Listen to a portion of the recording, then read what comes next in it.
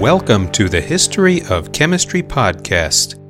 I'm Steve Cohen, your host, and this is episode 71, Toxic Relationship, describing a variety of environmental problems that became a cascade. Thanks to those who already support this podcast. Support the continuation of this podcast at Patreon. The website is www.patreon.com/The History of Chemistry. A while back, I talked about one of Japan's 4 big pollution diseases, Itai. Let's look at the other 3. The second of the big 4 was discovered in Minamata in Kumamoto Prefecture in 1956, and so came to be called Minamata disease. But first, we go back to 1908, when a chemical plant owned by the Chiso Corporation started producing fertilizer and then some chemicals including acetylene, vinyl chloride, acetic acid, and more, used as reagents for a variety of chemical processes. The factory became so successful that the town of Minamata had a good economy, and business, largely concentrated in the Chiso plant, was booming. But there was a downside, and that downside was pollution, which went into the bay, harming the fishing industry. The fishing cooperative came to legal compensation agreements with Chiso in 1926 and 1943, and the plant kept producing. Another product the plant synthesized, starting in 1932, was acetaldehyde. The process to make acetaldehyde needed a catalyst, which was mercury sulfate, along with manganese dioxide as a co-catalyst. By 1951, improved output from the plant came from a new co-catalyst, ferric sulfate. Ferric is just a chemical word for iron. It turns out that 5% of the pollution began to become methyl mercury, which, along with the rest of the pollution, was dumped into Minamata Bay. 5 years later, in April 1956, doctors at the Chiso plant's clinic were unsure what caused a 5-year-old girl's neurological problems. Her younger sister also had it, and then after investigating neighbors, there were 8 more people suffering. It was reported as an epidemic by May 1st. A special committee started investigating the epidemic and heard anecdotes of wildlife and cats with unusual behavior near the sufferers' dwellings. Then residents began calling it cat dancing disease, and more reports of crows falling from the air, lack of seaweed growing, and dead fish in the bay continued. Kumamoto University was called in for help. The Kumamoto researchers discovered that sufferers were generally living right along the bay and that they always ate sea life from the bay, so now the researchers thought that maybe there was food poisoning. But they reconsidered and announced in November that likely the cause was heavy metal poisoning, not a bacterium. So over the next 2 years, suspicions shifted to the pollution from Chiso, with hypotheses about manganese, thallium, and selenium contamination. In March 1958, a British neurologist, Douglas McAlpine, known for his research into multiple sclerosis, visited and offered the idea that the neurological problems were mercury poisoning. Local human hair samples were very high in mercury. By February 1959, the concentration of mercury in the bay was mapped, and the researchers found huge amounts in sea life and sludge, centered mainly around the outflow from the Chiso plant. There was so much mercury, something like 2 kilograms per ton in the sludge, that it would have been worth mining directly. Later, the company did just that.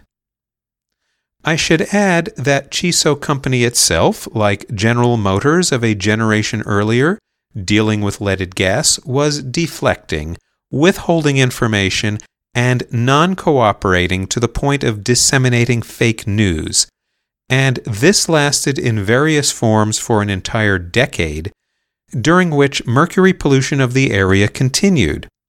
It took till 1968 for the Japanese government to officially recognize mercury from Chiso as the problem. Litigation lasted till 1973, when the court ordered financial compensation from Chiso.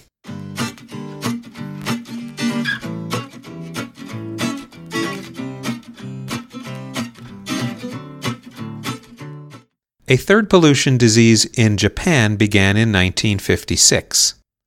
We moved to the Japanese city of Yokkaichi, where oil refineries were built in the late 1930s, especially for the war effort. But the refineries were bombed out during World War II, and the Japanese government promoted rebuilding in the 1950s. The Daiichi Petrochemical Complex was built from 1956 to 1969 and began operation as an oil refinery, a plant to produce ethylene and other petrochemicals, and an electric power station. A second complex was built in the area in 1960 to 63 and began production as well. The imported oil came mostly from the Middle East, and it contained up to 2% sulfur compounds. You might begin to guess where this is heading based on previous episodes. Soon after the Daiichi complex began operations, all kinds of breathing difficulties increased dramatically in the local population.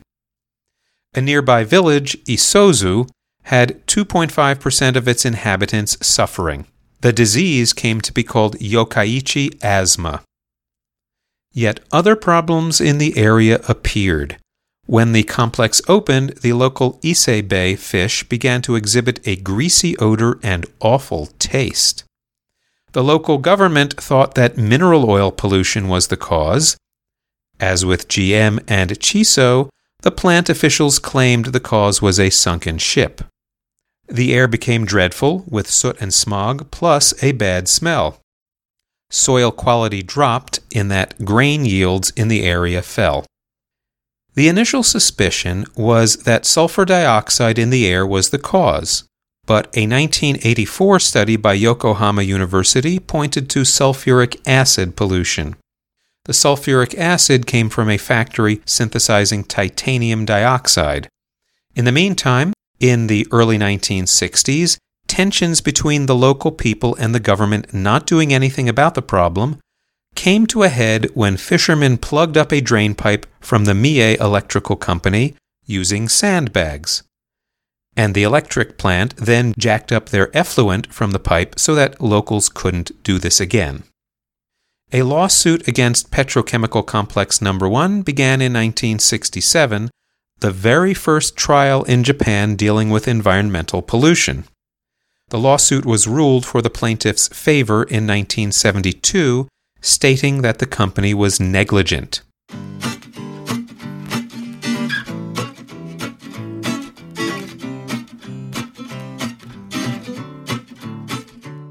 The final big pollution disease from Japan is really a repeat of No. 2, that is, another version of Minamata disease. This time, in 1965, there was an epidemic of methylmercury poisoning in Niigata Prefecture, so it was called Niigata Minamata disease. Like in Minamata, the cats went crazy, and then the people did. The culprit was found by the Ministry of Health and Welfare to be methylmercury at a waste outflow from a Showa Denko factory making acetaldehyde. And, in a horrible parallel to General Motors and Chiso, Showa Denko also spread fake news that the disease came from agricultural chemical runoff after a 1964 earthquake. So sufferers, here as well, were forced to file a lawsuit against Showa Denko in March 1968. The court again found in favor of the plaintiffs in September 1971. All of the publicity and trials surrounding the big four pollution diseases in Japan eventually led to the creation of an environmental agency in Japan in 1971.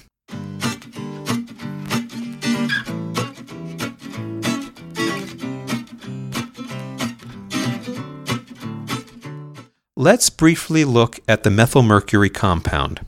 It's really a methylmercury cation, that is, a CH3 group, the methyl part, attached to a mercury atom, and the whole thing has a single positive charge. Therefore, it appears as an organometallic salt with a balancing negatively charged anion, which could be chloride, hydroxide, or nitrate. You might think that methylmercury is only a product from industrial waste, but that's not quite true. Microbes can form the compound wherever there is significant water, though the precise bacteria are still not known. Mercury atoms themselves, which are part of the mercury methyl molecule, can originate in volcanoes erupting or forest fires or even eroding of mercury ores in rocks. Because we are talking about sources of mercury atoms, let's examine the global mercury cycle. Recall that nitrogen and carbon, along with other elements, have a cycle in which atoms of those elements circulate around the Earth's crust and the biosphere, so naturally mercury has a cycle as well. There are 6 steps in the mercury cycle. 1. Mercury gets released from rocks, dirt, local water sources, volcanoes, and human industry. 2. Mercury, which has a high vapor pressure, meaning that mercury likes to evaporate, can be carried as gaseous atoms in the atmosphere. It can last up to a year in the air. Note that this is why a broken mercury thermometer with balls of mercury rolling around on a table is dangerous. The liquid mercury evaporates easily into the air in the room. 3. The gaseous mercury falls to land and sea, perhaps after photochemical reactions with the sun's light. 4. Mercury is oxidized from metal atoms to mercury sulfide, which is not soluble in water. 5. The mercury sulfide precipitates out onto sea floors or is taken up by bacteria and converted into more soluble methylmercury. And finally, 6. The methylmercury can go back into the atmosphere or get eaten by living creatures, which themselves get eaten, and so on up the food chain to us. It is hard for our bodies to remove methylmercury, so it accumulates as a poison. Recent studies indicate that human-caused mercury emissions into the environment are roughly 30% of all the mercury around, about 10% are natural sources, and 60% or so are emissions of mercury that accumulated in the soil and ocean. Of the human-based sources, the largest component seems to be small-scale mining of gold, and the next source is burning of coal, then making cement, and then about similar amounts of industrial gold production and wastes from commercial products. How do people put mercury into the environment these days? Back in the 1970s, estimates rate burning as a source for atmospheric mercury atoms, which fall to Earth and contaminate soils and the ocean via rain, or to the ocean via soil erosion and leaching into rivers. That has dropped in the late 20th century, but seems to have plateaued and maybe increased some again. Other non-human sources for mercury in the ocean can be undersea hydrothermal vents bringing up mercury-laden minerals. From all this, the concentration of mercury in the past century has doubled in the top 100 meters of ocean water. We know that this has an effect on animal life. Mercury concentrations have gone up 12 times in Arctic creatures since before the Industrial Revolution.